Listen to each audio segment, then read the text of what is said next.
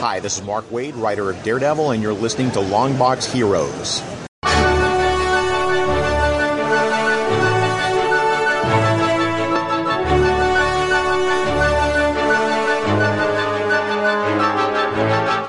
Hello, everyone, and welcome to episode 457 of Longbox Heroes. Joe and Todd here. Todd, how we doing on this pre-Independence Day extravaganza? I'm doing fantastic. As of last tally, I have all 10 fingers. We're going to see how we do next week on the show. Okay, you're supposed to use a sparkler to light the bigger things. I used to use my cigarette. That's the best way. But then you got to make sure that it's red enough. And you're good. You just got to get the wick deep in the cigarette. Oh, there you go. And then inhale whatever chemicals are on that into the mixture of chemicals that you're getting into your body while you're smoking. Right. And that puts your head right near the exploding thing. So you could tell when it's lit. Was it an episode of The Simpsons where Barney was smoking the cigar without taking the wrapper off it and he was hallucinating? Yes. Yes. I'm sure when you stick your cigarette into the wick on a firework and then take a drag off your cigarette, it's a similar effect. Yes, and whenever I go buy fireworks, I always buy the several things Homer asked for at the convenience store first before getting the big one. Well, not now in Pennsylvania. They just have stores where there's no pretense. There's no like, oh, you got to go in and buy, the case of disposable enemas to go with your M80s. Just go into the store and buy M80s. That's right. They've loosened up the laws a little bit. And it was so weird, too, because was it 2 years ago, maybe? All those stores were around, but they were near, like, off-ramps on exits. Mm-hmm. And they were all in Pennsylvania, but you couldn't buy them if you were a Pennsylvania resident. Mm-hmm. Good times. And my poor Sheetz now has a separate line because now they sell wine and beer. Yes. Ooh. So there's a particular line because apparently the same register that you use to cash in and out gas can't be used to cash in and out alcohol. But they both get you gassed. Right, exactly. When Sheet starts selling Diana Ball, then we're on track. I don't know what that is, but it's what you take when you have no holds barred. Okay. But hey, let's get into comic book stuff, hey? Yes, I was wondering. A new horror line is announced at DC, but it's not the one that you're thinking of because that one's being done away with. Right. Speaking of the horror-themed line at DC, maybe the most memorable or noteworthy character from that line that we don't acknowledge anymore is getting turned into a TV show on a streaming service, but not the one you think. And now that just dawned on me. Anyway, we have conventions this weekend, we have digital sales and freebies, we have what we read from this past week, which is just War of the Realms number 6. Ooh. The weather's too nice. And the super secret science has been too super and too secret lately. Yes. What we read this past week, Todd's Art Attack, and then we have discussions of the most recent episodes of Swamp Thing and Krypton. Oh. My friend Ryan out there. I miss you, Ryan. I'm glad you're doing well. But I didn't get a chance to watch Good Omens this week either. More of that good weather, and getting to see other stuff, which you can find out about over on After Dark later this week. Like I said on Twitter, I think it's pronounced Craptown. It is Craptown now. That is true. But I had to get one last Krypton in. Mm-hmm. That's 2 Kryptons. I stole the Krypton from another podcast. Mm-hmm. And then when I forgot to do Krypton last week and somebody pointed it out, I'm like, oh, they were noticing. Listen, you didn't get one Krypton in. You got a ton of Krypton ins. I'm confused now. Anyway, DC announced this past week that horror writer, son of Stephen King, creator of the Lock and Key series over at IDW, Joe Hill, is going to be doing a horror line of comics over at DC. Under some sort of not DC Black Label banner, definitely not under no, actually, it is going to be under Black Label. I apologize. It's not going to be under Vertigo, is what you're saying. It's not going to be under Vertigo because the initial pitch for it says that it's going to be a pop-up horror line, kind of like these pop-up whatever things that you say. They're trying to get some hipster verbiage in there. Mm-hmm. But it's a good creative team. Joe Hill's doing some stuff. Mike Carey's in there. Peter Gross, Kelly Jones is doing art on stuff. But I don't know. This seemed like you could have done this under the Vertigo line. I don't know. I think they're just trying to sunrise some titles over at the Black Label. Oh, boy. I don't know. I'm with you. Joe Hill is a name that would have floated, some stuff for Vertigo. But and he's even doing a TV show on AMC right now called Nosferatu, but it's spelled like a license plate, like NOS, with the 4 RA2, whatever. But it's some weird horror story. And everything I've heard, his Lock and Key is amazing. I've never read it. But this could have been the thing that brought cachet back to Vertigo. Yep. But, it's all gone now. It's going to be Black Label. Everything's Black Label till whatever it says on your desk, the 30th anniversary of Vertigo. So I don't know. I'm still sad Vertigo's gone, Joe. Well, just like if we've learned nothing from the Star Wars trailer for the next film, nothing is gone forever, Todd. Because it was just announced this past week that after how long of being shopped around Hollywood, I think Neil Gaiman himself had said it, that this had been being shopped around Hollywood for at least the better part of the last 6 years in this iteration. Mm-hmm. That Sandman is getting made into a Netflix original series. That's right. From what I read, they greenlit 11 episodes for the first season. Right. So very odd that it's 11 episodes. Very odd that it's on Netflix, especially since DC has their own streaming service that this seemingly could have been a perfect fit for. I agree. And I think they were going to film in North Carolina or something, but taxes. Oh, no, my goodness. But what I read was that because HBO was in the hunt, they wanted something like with some cachet to follow up Game of Thrones, and somebody else was in the hunt. But Netflix brought so much money to the table, and they were willing to throw so much against for the budget. Mm-hmm. So I'm hoping that it's going to be really good, because I had a discussion today with the bassist where he's like, well, it's Neil Gaiman and Goyer. They're working on Sandman for Netflix. And I'm worried because Goyer hasn't done anything good in the last couple of years. I said, yeah, but that's all because he was always working under Snyder's umbrella of Suicide Squad and other stuff. I really liked Blade, and he wrote Dark City, and he did with other people. So I'm hoping that Neil, who's doing Good Omens, which is faithful to the adaptation, that he's going to do a good job with Sandman, and he has a lot of money. It's not just going to be like Lucifer, the TV show. Lucifer was oh, we like the idea of Lucifer owning a club and doing this, but we can't have him traveling to distant realms on Fox because it's going to cost too much. Make it a crime procedural. So, and that's what it is. But I'm hoping with this money we can get, the first 11 episodes literally being preludes and nocturnes, him hunting down the stuff that he needs. And at the end, it's all right, now I'm ready to go back to the, and if they have that kind of money, that's fantastic. You know what I mean? So right. Right. I just want to point out, of course, we have no definitive start date. We have no casting dates. I do want to point out, I don't know if you saw some of Neil's tweets about this. I saw something like that before the official announcement. Okay, no, so these are the Neil's tweets post the official announcements. Okay, no, maybe I did, but go ahead. Right, so it's essentially just saying hey, we want to let everyone know that everyone thinks that the pitch for this was written by myself and David Goyer, but the script was actually written by this guy Jack Thorne. Oh, okay. So hey, don't forget to give him credit. And then he was answering a bunch of people's questions about it.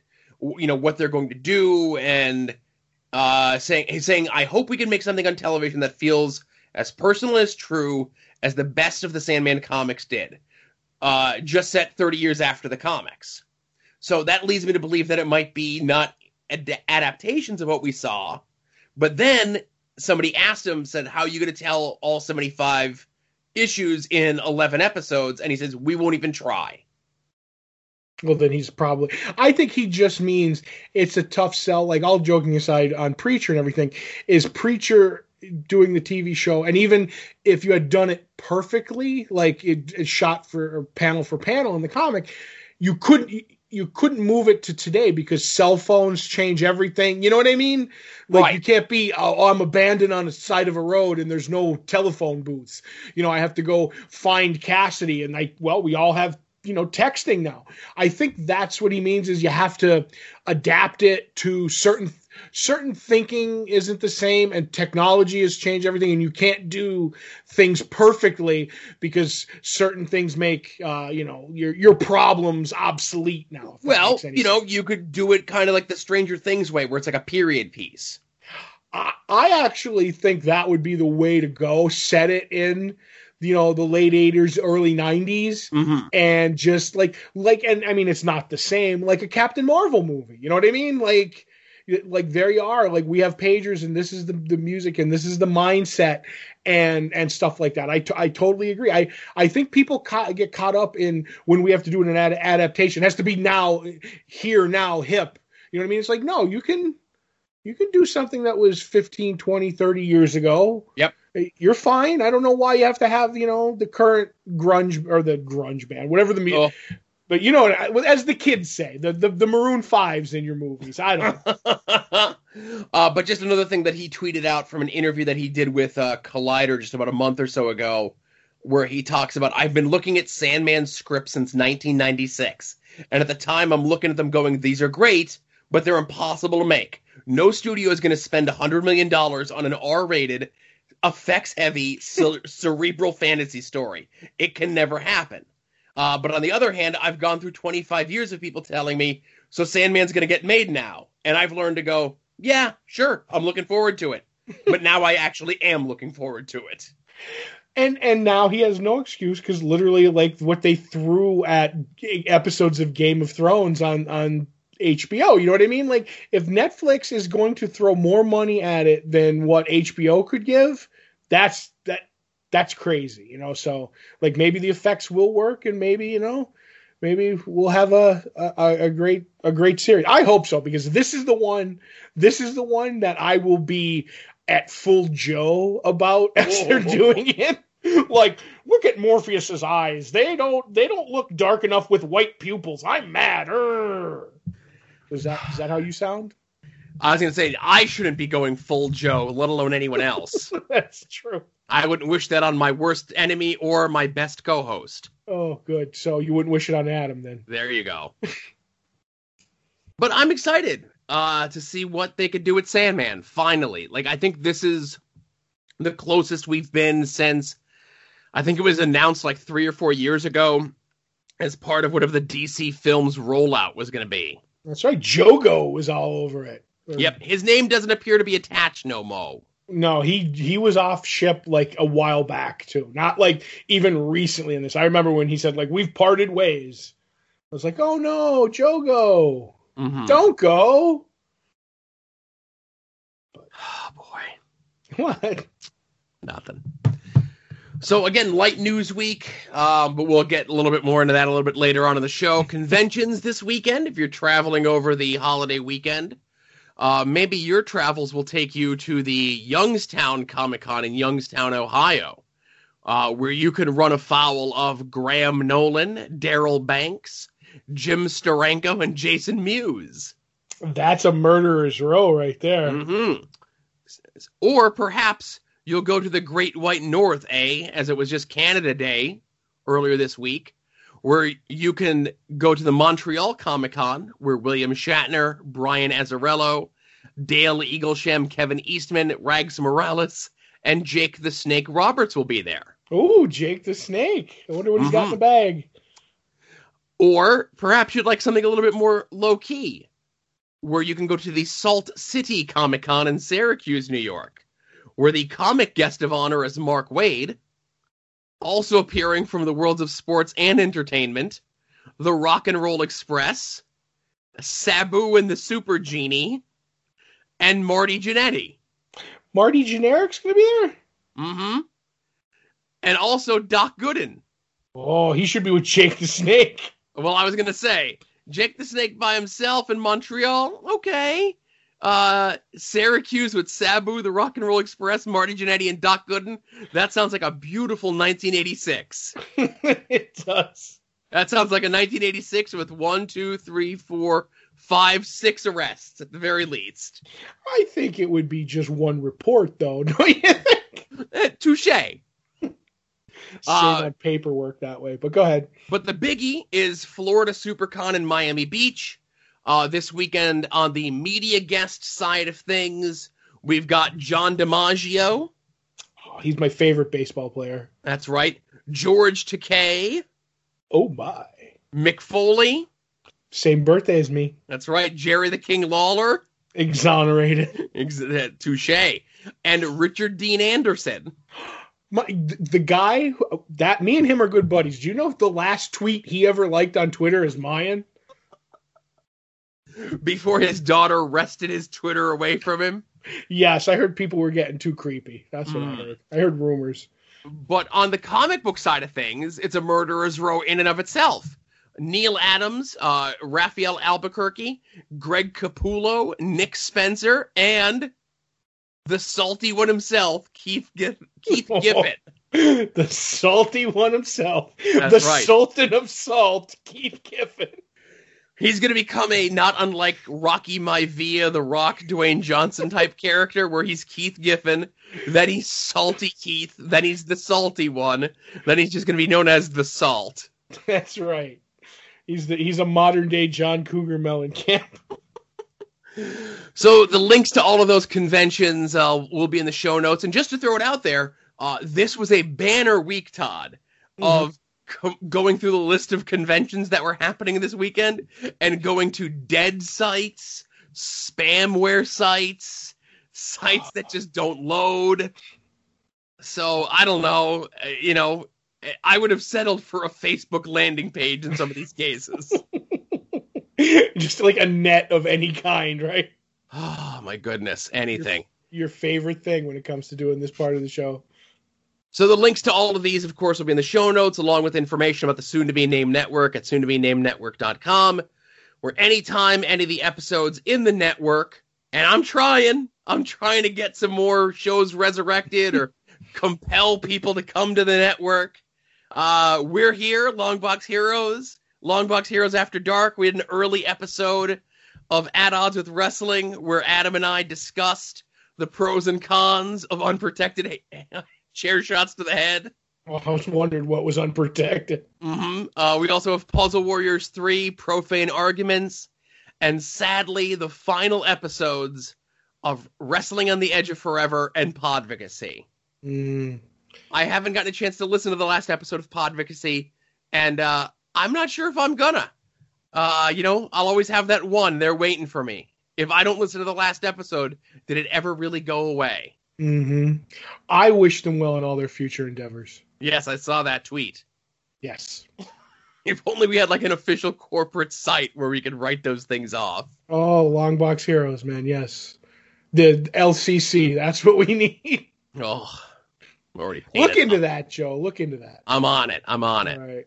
Also over in the show notes, of course, are a bunch of sales, and with Spider-Man Far From Home, the film, out this week, there's a dozen Spider-Man sales. You've got Spider-Man Start Here sale. You've got the massive Spider-Man Blockbuster sale. You've got the Spider-Man vs. Mysterio sale.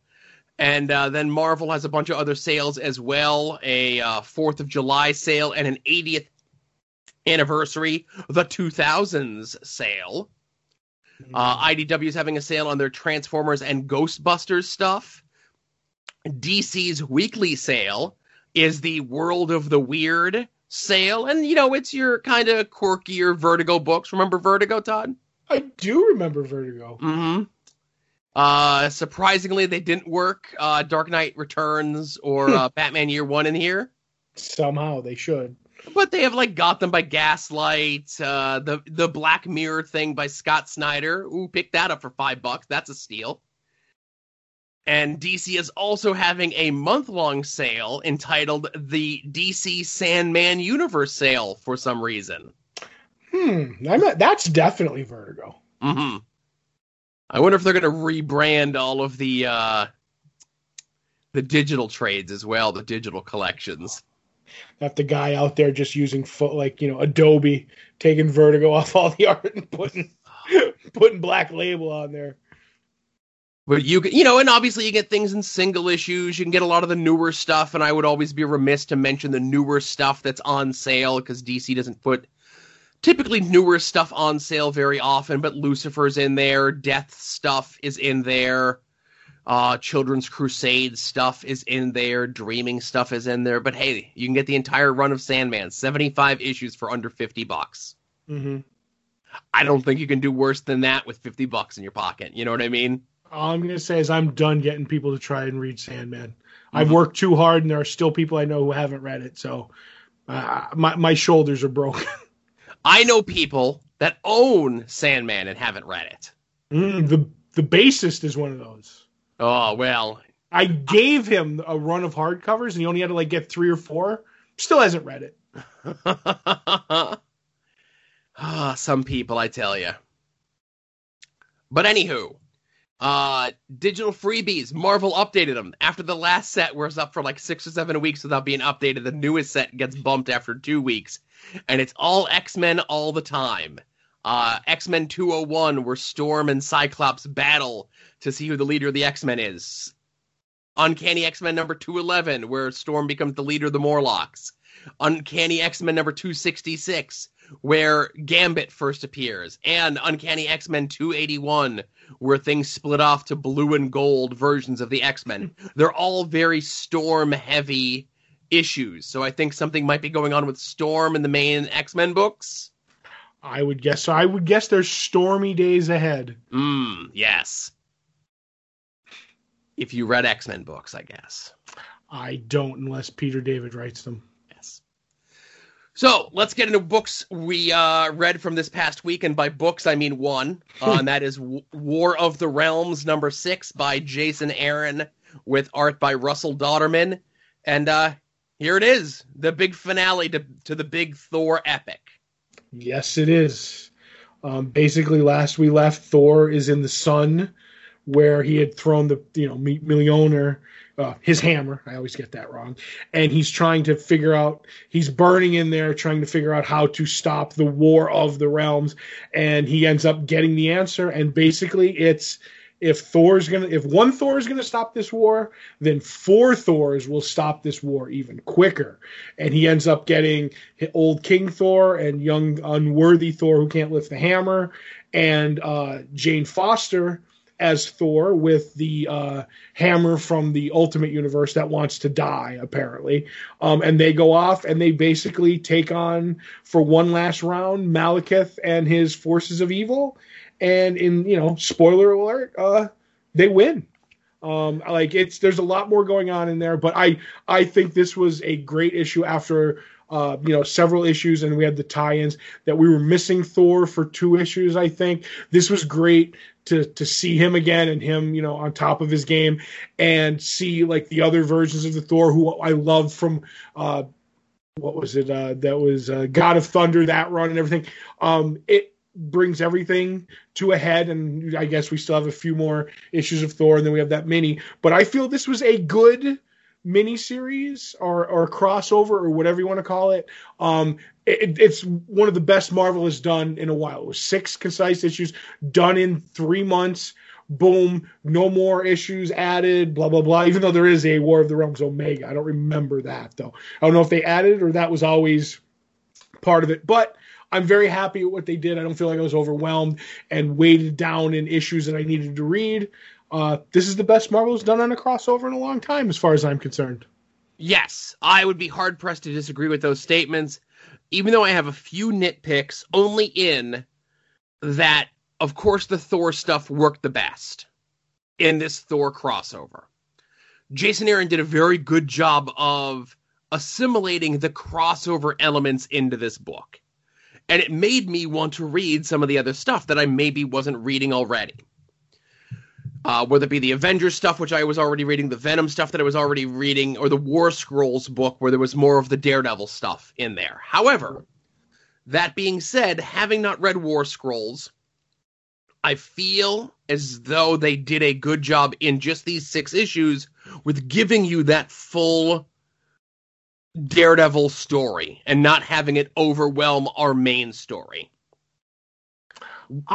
I would agree, because really, in those War Scrolls, which I did read, there's not much more to it other than he's off saving some people who, are being attacked by the War of the Realm. Otherwise, how he gets the sword, he has the sword, what it does to him is all explained very well in the War of the Realms. Mm-hmm. So, and if you like that and you want more of it, here's a book to go get that. Right. Hey, you like Frank Castle leading a bunch of dwarves and whatnot to kill people? You get enough of it here. You want more of it? There's a book out there for it. The only little nitpicks I have about it is all of the solicitation stuff was making a much bigger deal over Venom's part in this. Mm-hmm. Where I do feel Venom played a part, but not as big as a part as they were kind of leading us to believe he would play in this. Yes, but I'm wondering if that's all part of bigger things to come. Mm-hmm. Do you know what I mean? Because we've had hints of what's going on in the Venom book and other books that it's all part of him being a god. You know what I mean? That yes. Null or whatever his name is being a god. So I feel we got a little bait and switch in this. But as we discussed, I think maybe last week, how the books are tied closer than ever. And we having asterisks and go read this, that the stuff that's coming out of this is going to play in Venom and also Silver Surfer Black, as far as I'm concerned. Right. And, of course, with our main Thor characters, at the end of the book, we get a new status quo for Thor, Odinson. Mm-hmm. We get a new status quo for Loki. And we get a new status quo for Jane Foster that was spoiled on us 4 months ago. What? It was? I missed it. Yeah, I know Valkyrie. So. And I just say, how cool would that have been if they were able to keep their trap shut? And this is where you found out that Jane Foster is now Valkyrie. That one still is ponderous to me. Yeah. I don't get, and even, all right, maybe if you let the cat out of the bag last week when the book came out, but it was weeks and weeks before she became Valkyrie. I don't get it. Well, and that's the thing, we get that there's going to be a Valkyrie book. Then a week before issue 2 of War of the Realms comes out, they announce that it's going to be Jane Foster as Valkyrie. Then at the end of issue 2, they kill Valkyrie, and then there's no mention of it for another 2 issues. Mm-hmm. I guess there's that whole we have to get ahead of it all.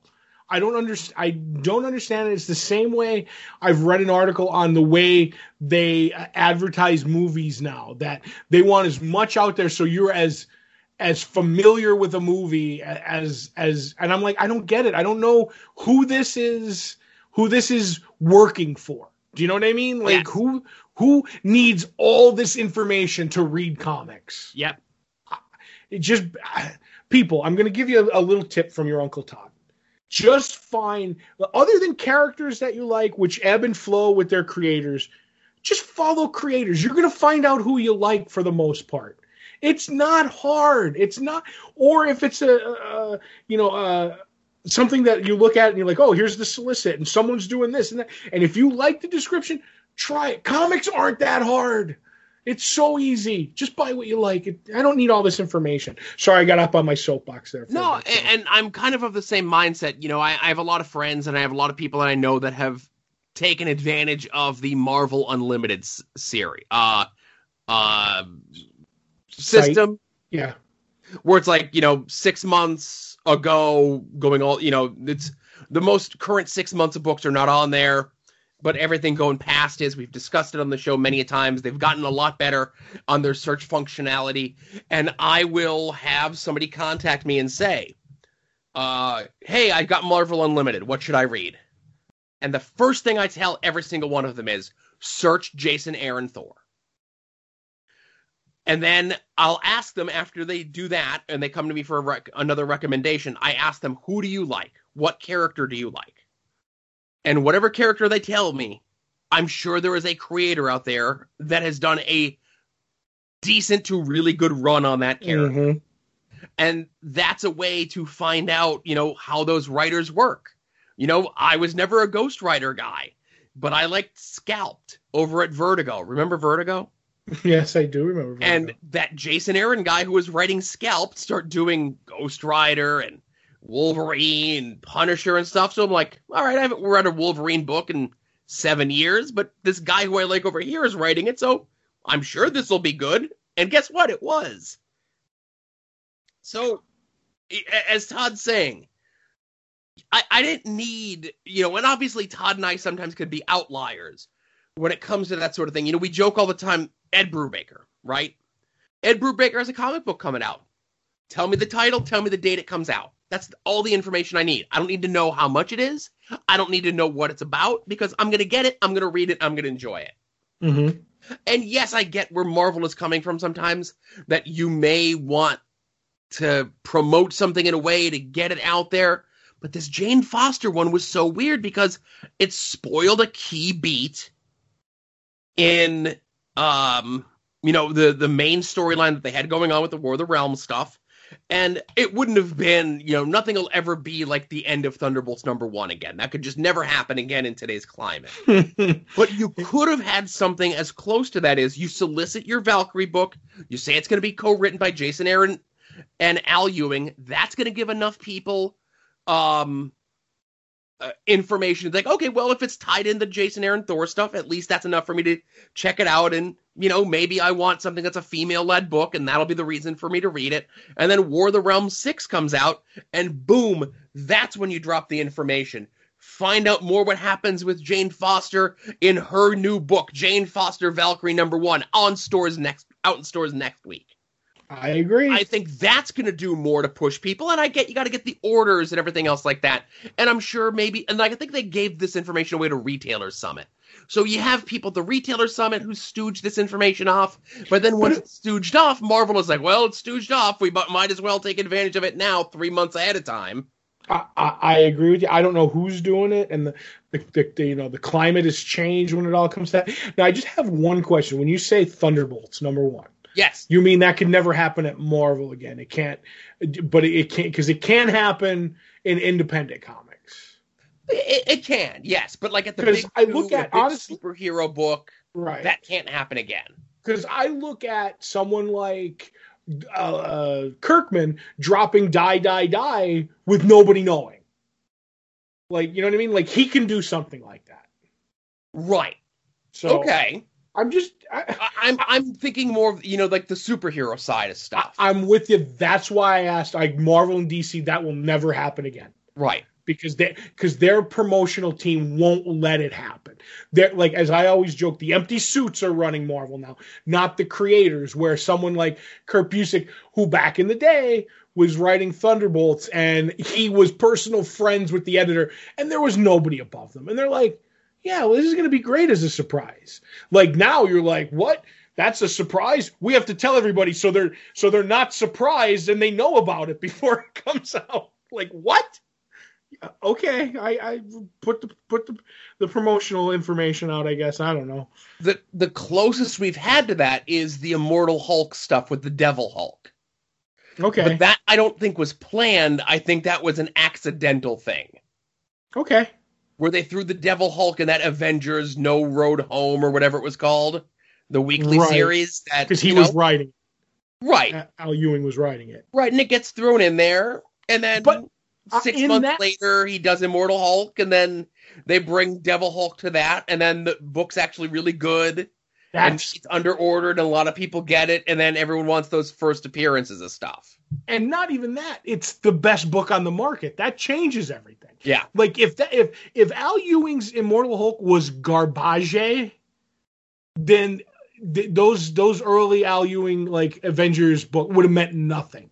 That like now it's like an Eisner nominated Immortal Hulk, and everybody I tell them like I need something to read. You like horror? Try Hulk. Try Immortal Hulk. Go get it.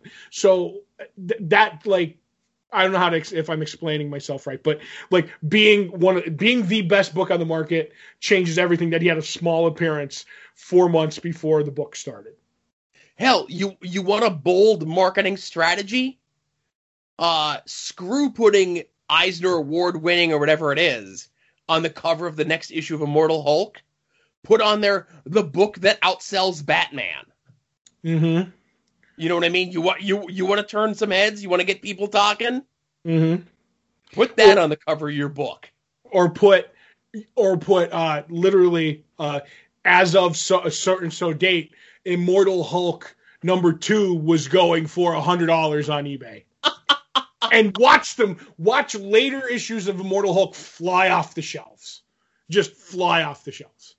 Because I'm trying to think what the book now is at the shop, and I know I'm getting off track here, is Marvel Comics Presents 6. Have you seen that? I've been at the shop 3 days in the past week, and while I'm there, at least 2 calls come in from people who don't shop there, who are just thinking about getting into comics. Who looked up comics in the yellow pages. Yeah, it was like, do you have any books called Marvel Comics Presents #6? For no reason, I just want to read that issue. All joking aside, people are like, I'm just trying to get back into comics, and I haven't read Wolverine in a while, and I hear he's in Marvel Comics Presents 6. And well, you know what's going on in that book, right? Not something with Wolverine's daughter or something? Yes, there's a new daughter, and she has bone claws, 3 of them, just like Wolverine. But they glow, so I'm wondering if they heat up, too. I don't know. It's all cool. But because she came out and said, like, they were like, at the end of the issue, they're like, ooh, is this Wolverine's daughter? And then the creator was like, there's no doubt about it. She's Wolverine's daughter, and it went crazy. And the phone has not stopped ringing. And like that now, all of a sudden, promote that this book is a $100 book on eBay. Maybe Marvel Comics Presents 7 will sell through their print run. Because speculation is back, baby. I don't know. Doesn't Wolverine already have a daughter and a son? I said it on Twitter, too. I said, when everybody has healing factor and claws, no one has a healing factor and claws.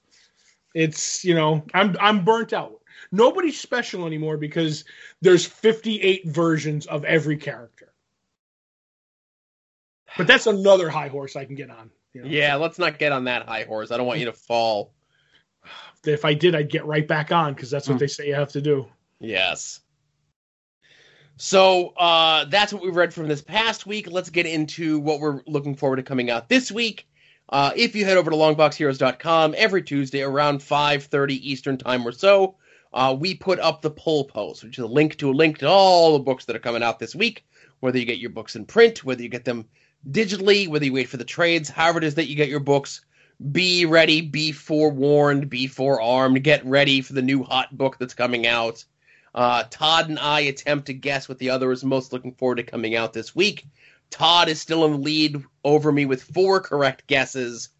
I don't know. We'll see if I can make some headway here in guessing what he's most looking forward to coming out this week. I have a question, because this was asked of me. What is Fantastic Four Prodigal Son? That is a new miniseries, 3-part miniseries of the Hulk. Fantastic Four, written by Peter David, and I think you're introducing a new character who's supposed to be big in it. That I don't know. I'm basically buying it because it's Fantastic Four, written by Peter David, who I don't know if he even ever wrote Fantastic Four back in the day. Gotcha. I'm gonna say the book that you're most looking forward to coming out this week. Oh. Is this the end of Adventures of the Super Sons? It is and this is the last issue of the 12-part story. I'll say that, and there's no more after this? Not that I know of. I'll say that's the book you're most looking forward to coming out this week. It is not. It is Fantastic Four Prodigal Son #1. I was close. Is the book you're looking forward to? I would normally say Immortale Hulk. Yes. #20. but I'm going to say, is it Sea of Stars #1? It is Sea of Stars #1. That is the new Jason Aaron and Dennis, what's his new real fake name? Dennis Hallam, formerly Dennis Hopeless, co-writing that book. And, it's a Jason Aaron project over at Image. And I don't know, it's not Southern Bastards, but I'll give a Jason Aaron book a try, as we discussed earlier in this show. I mean, it was on my list to get as soon as I knew about it, Sea of Stars. Right, as soon as you saw that it was a thing. I was like, I need that book. But that's kind of why, pulling back the curtain, if I had known about it, that probably would have been the book. But, as of what happened earlier today, that's not going to fall into that list, if you know what I mean. And I have a feeling as well, Todd, next week we'll also be discussing issue 193 of The Walking Dead. Sure, after the big events of the last 2 issues, why not? Call it a hunch, call it an idea, call it the multiple people that have tried to spoil this book on me before it comes out. Mm-hmm. I have a feeling something big is happening that we'll need to discuss. Right.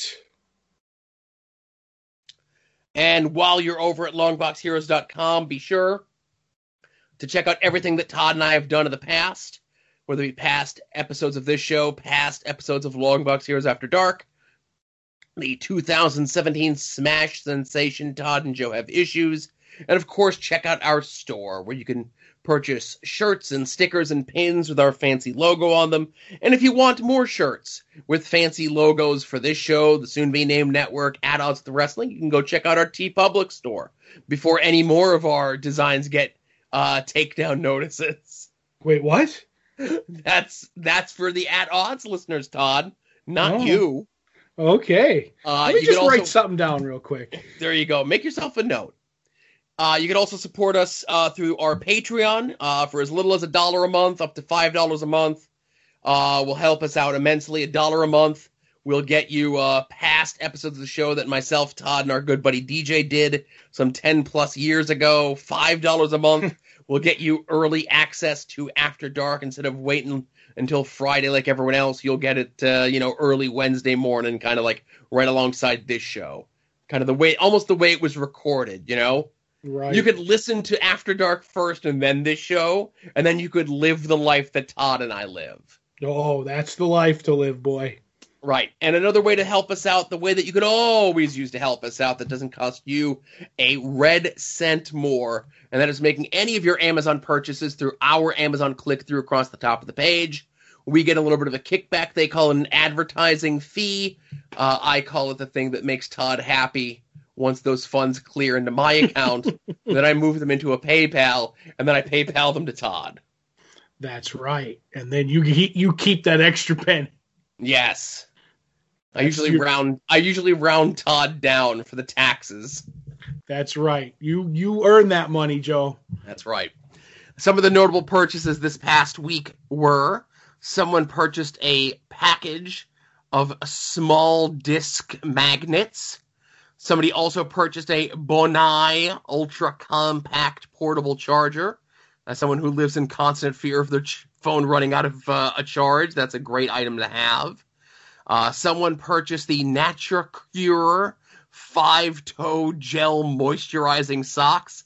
And I tell you, there's nothing more disturbing to me than the socks that have the individual slats for your toes. What?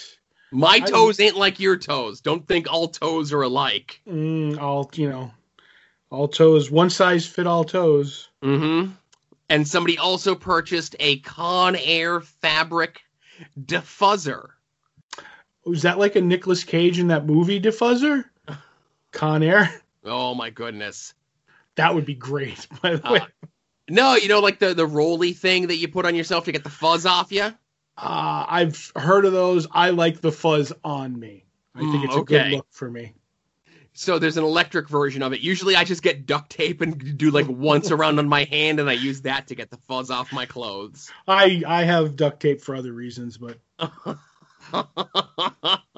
for closing up ducts, okay? Right. When your duct needs to be cleaned, sure. That's right. So Todd, and thanks to everyone, of course, who purchased anything through our Amazon link. Thanks to anyone who purchased anything through our store. And of course, thank you very much to all of our patrons. Every little bit helps. I'm not going to give you the whole keeps the lights on, whatever that is. At the end of the day, it just kind of makes what we do just a little bit sweeter. And eventually this is all going to go in toward doing more stuff over on the Patreon, getting the show out on time, and so forth. Mm-hmm. Todd, did we have any art attacks this week? We did not. I forgot to poke someone with a stick, so there are no art attacks this week. Oh, man. You got to get your poking stick back out. Mm-hmm. I got to get my stabbing knife. So, nothing there. Mention the Patreon. Let's get into TV talk. All right. Where do you want to start? We're just going to take like a second or two for the folks that didn't see Swamp Thing or didn't see Krypton. Or like me, didn't see Good Omens, so we won't be talking about it. Right. We bid you adieu. Thanks for listening to episode 457 of Longbox Heroes, and we'll get right into TV talk here momentarily. So, let's start with Krypton. Okie dokie. There's a lot going on Krypton. Yes, almost too much to keep track of sometimes. Yes. Okay, so almost too much to keep track of. Kinda, but maybe instead of having 5 concurrent stories that all have equal weight, and I can't argue with their storytelling techniques because maybe they need to tell these stories in this fashion, but obviously Seg's story is going to be the most compelling because he's our lead character. But when you spend as much time on that story as you do the other 4 stories, it just makes me want to see the Seg stuff more. As though I feel the Seg story with Adam Strange and Lobo and Brainiac and all that stuff, that feels like the A-plot of the show.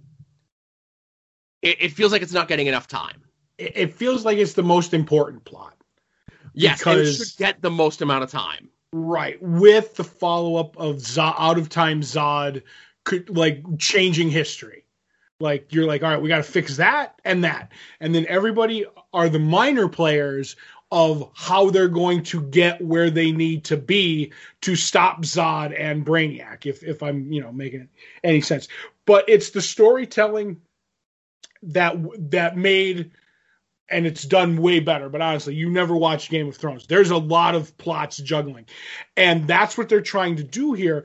And it reminds me of that. And in a good way sometimes. Because I'm like, I like all these plots. And I get it. I don't mind that this one's bigger and doesn't get enough time or whatever. Because I like all the stories. I think they're all good. None of them I'm going like, this is garbage and I don't want to see it. But that being said, the same problem that I had with Game of Thrones is a character will show up and so much is going on. I'm like, am I supposed to know this person? There was a person who Nyssa Vex ends up, seducing and getting information from. Yes. And I'm like, was she in season 1 at all and I missed it? Or are they implying that she had a relationship? And I don't care either way. Like, if it's a new character and we didn't see it, I'm fine. But my old man brain is going, was she walking around in season 1 and making googly eyes at Nyssa and I didn't notice? Or is she a brand new character this season? Yeah. And that's the problem that comes in with juggling so many plot lines, because I can handle all the plot lines with all the big characters that I recognize. Like, I recognize that face, not the names all the time because they're alien names, but, and that's my problem, basically. Right. And, and this is not taking anything away from the Zod stuff, and it's not taking anything away from what Light is doing, and as Todd mentioned, what Nyssa Vex is doing. But the Seg and the Brainiac stuff is the main stuff. Mm-hmm. And I almost thought we were going to go through an episode without any Lobo, and the Lobo stuff in this was great as well. Right. Before we get to Lobo, I just want to say, because Seg's friend, the guy who owned the bar, I just realized we haven't seen him for 3 episodes. Yep, he just popped up now. Right, and because they do the whole thing with Seg and Brainiac where he takes his form. He's like, you want to have a drink with your old buddy? And I'm like, that's right, we haven't seen him in 4 episodes. And then at the end, he's like, off to war I go, hi-ho, hi-ho, hi-ho. And I'm like, okay, I forgot him. But That's one of the things. They don't have enough room for everybody. But like you said, the Lobo stuff, I was literally cracking up at all the stuff that he was doing in this episode. For a stupid person, I like how smart Lobo is. Yes, I there was a couple of things. The bit with the arm where it got cut off and was behind the force field, and he's going back and forth, giving the finger, and he's like pointing back to himself. I'm like, this is done smarter. And then when he blows his head off and he starts regenerating inside the shield, and he's just half a guy walking around on his arms. I was like, all right, that's not the super greatest effect in the world. Like what? This isn't, but him walking around on the arms and you're still like half a Lobo is very dangerous. Yep. The only thing I missed though is they didn't ever announce. Do you remember when he had the ability to create a Lobo from every drop of blood that he spilled? Yes. And I'm like, okay, they didn't mention it. I think they're just going to sweep that right under the rug until Vril Dox, as Lobo says, neutered him with a potion, so he couldn't do it anymore. Well, that's going to be very interesting because, the main crux of the Seg stuff is he and Brainiac wresting for control. Mm-hmm. And Seg wins, and he separates himself from Brainiac. As they say in the episode, you crapped him out. Mm-hmm. Because it is Craptown, the show. Right. Seg and Adam Strange get away. They're back on Krypton. They're back in the thick of things, and they are back where they need to be. Now they just need to meet up with the rest of the Resistance before Zod can get his plans to go into effect, and I'm sure Doomsday will have something to say about that. Mm-hmm. We then leave Lobo in the room with Brainiac, and we see Lobo do the same thing to Brainiac that Seg did to Brainiac at the beginning of the season. I think Brainiac's going to go inside Lobo, and I think that's going to be a problem. What? I don't know. I think Lobo with 12th level intelligence is going to be just fine. Right. And I think we're going to get a fun battle between a CGI'd Lobo and a CGI'd Doomsday, and I hope it looks just one hair better than the CGI King Shark versus Gorilla Grodd battle we had from Flash last season. You mean the greatest visual effect in the history of TV? Mm-hmm.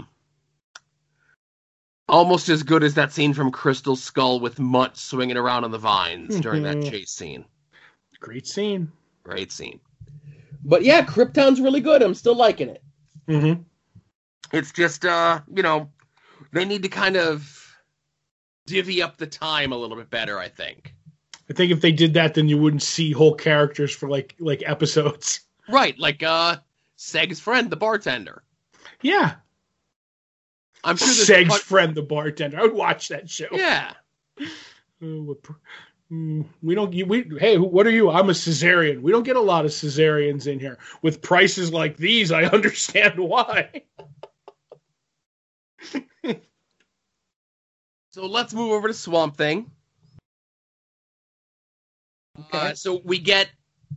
This is more of moving along Abby's plot, using the little girl who we were introduced to in the first episode of the season, where she gets taken in by the Sunderlands, and the Sunderland daughter, what's the daughter's name? Shauna, who has been haunting the mother, Maria, for the entirety of the season.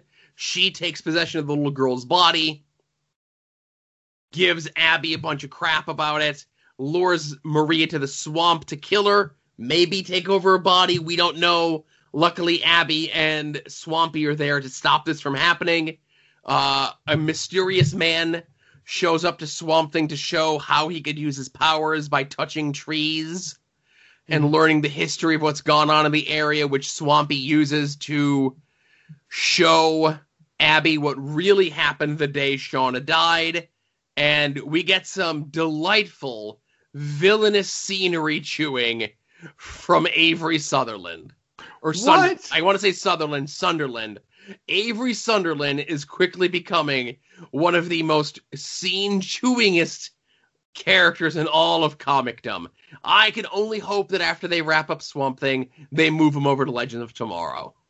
I'm just going to say, him. I don't know what I want to see him chew more, scenery or turtle soup, because him making the turtle soup is fantastic. It's like you just throw whole feet in there, Joe. Now, I want to say this. That was your gross out moment for the show this week. Any of our listeners who have seen the fantastic film Cannibal Holocaust or any of those Italian cannibal films from the early 80s where they may have done something similar, but not with any special effects. So it just reminded me of that, and it gave me flashbacks to those films when he was cutting up the prop turtle, if you will, right? Right. And the actor who plays Avery Sunderland, I don't know, and I don't think if he is a native Louisianan, or if he is what would you call it? A Cajun fella, right? But there's nothing that I love more than when a movie or TV Cajun, for some reason, for some scene, or for certain lines of dialogue, decide to amp up that Cajunness just a little bit, and we pronounce every letter of every syllable of the word turtle. And I was just like, was this a choice by the actor? Was this, like, who's to blame for the way that Avery Sunderland just said, Tweed soup? And I'm just like, what are you doing? I love turtle soup. Ugh. Anyway. And he was born in Charleston, South Carolina. And I say that's close enough. Right. But as you were saying, the guy who comes along and helps Swamp Thing with his powers, that should have been Matt Ryan from Legends of Tomorrow. That's the one thing that I'm kind of like, man, we needed John Constantine here right now for this. Now, unless I'm mistaken, and according to the IMDb, that's supposed to be the Phantom Stranger? If it is. Kayfabe? I was going to say, I don't think we're supposed to know it yet, because the Phantom Stranger doesn't look like a fat Cajun. Uh-huh. He's the only person who debuted in this episode on the cast list. Yes, I would say so, with probably like some extras that aren't going to count, you know? But I agree with you. That absolutely should have been John Constantine. That, and then we also get that the pact that Blue Devil made with whoever. He tries to leave town and he almost bursts into flame. And we see that he has the costume in the trunk, Joe. So maybe if he was destined to be Blue Devil before episode 11, we're going to see Blue Devil. And I also like the slapdash job that he did to bandage up his burned arm. Just like three Band-Aids and some badly wound gauze. Right, and 6 inches of gauze. That's like, listen, right. guys, the tax break hasn't come through. Figure it out. That's right. Any day now. We put in the paperwork. It's supposed to be a cast. Make the best of it. That's right. Use a little imagination, guys. That's right. We got any toilet paper? No, we used the last of it. All right. Anyone got some glue? I have some duct tape over here. All right. That being said, I thought this was a good episode. I like that we do our little twist here, of course, now that there is a mystery to Shauna's death. That it's not a clear cut, it was like childish whatever, right? Obviously, Abby was at fault, whether she was or wasn't. She certainly blamed herself for Shauna's death. Shauna's family blamed Abby for Shauna's death. And now here we are with more information about what really happened. Right, because just because she pushed her in doesn't make her at fault. You know what I mean? Because if something drug her down. Now, if we find out that that's an alligator, then she. But if it's some mystical thing, then she doesn't get it. And I do like when Abby was talking to the young girl and she was possessed, and she's in the room, and the young girl was creepy. And then she's like, all I want is to hear your lungs filled with water like mine. And outside, you just see the ghost banging on the window underwater. I'm like, I don't know horror the way you do. I will never say, but I'm like, all this is done very well. I don't know where it stands up in your regime, but as a non-horror watcher, I'm like, there are scenes in this, and I'm not counting the stabbing arm from last week's and the finger goo when he sticks it in the the garbage disposal. But there's a lot of stuff that makes me jump, and I'm like, this is intense, and I'm like, I don't like watching this at night because Swamp Thing's gonna bust through my door, and some rot monster's gonna kill me. But yeah, they're doing the horror stuff, I think, very well. I think they're doing the creature effects very well. And yes, we're poking some fun and, taking a little bit of the pee out of this. But it's a great show. Definitely check it out. I had people recommending to me this week that I should drop everything that I'm doing and just go watch Doom Patrol. And I'll get to Doom Patrol one day, but this is what we're watching right now.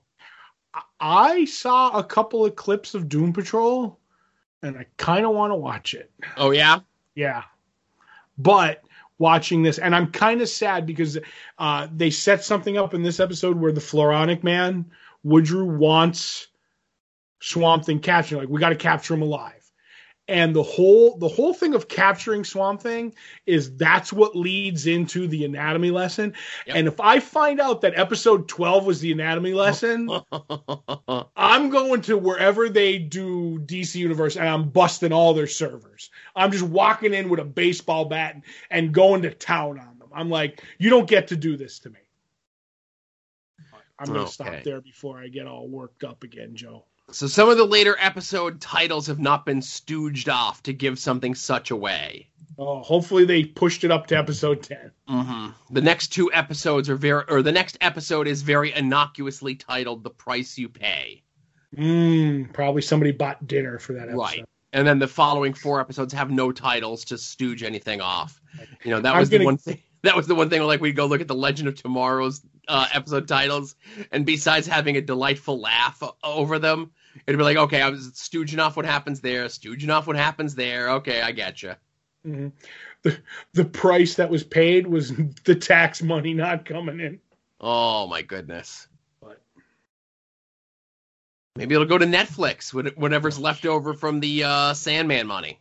I was hoping they'd film in the same spot. And Matt Cable could go over, Joe. Yes. And you get Matt Ryan to play John Constantine, too. He was in the first couple of issues of Sandman. He's the Nick Fury of the DC TV universe. That would be fantastic. And then he could meet up with Keanu Reeves, and they could get in a magic fight. One throws magic at one guy, and the other guy throws magic back at him. I don't think so. Okay. Are we ready to go? I think that's it, because you didn't watch Good Omens because you hate it. I don't know. I'm going to try. There's only 2 episodes left. I'm going to try to watch them. I want to watch them, but there's so much to do. There is. You have such a busy life. I do, sadly. Mm-hmm. Strangely. And then Stranger Things starts this week. I know. People telling me season 3 of Jessica Jones is good. I'm a couple episodes into Jessica Jones, and I've been enjoying it. But anything is up from season 2, Joe, man. Yeah, that's true.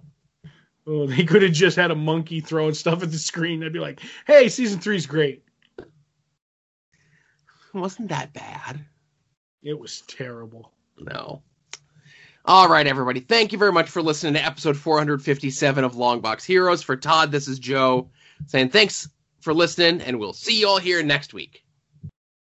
Remember, be a faucet, not a drain.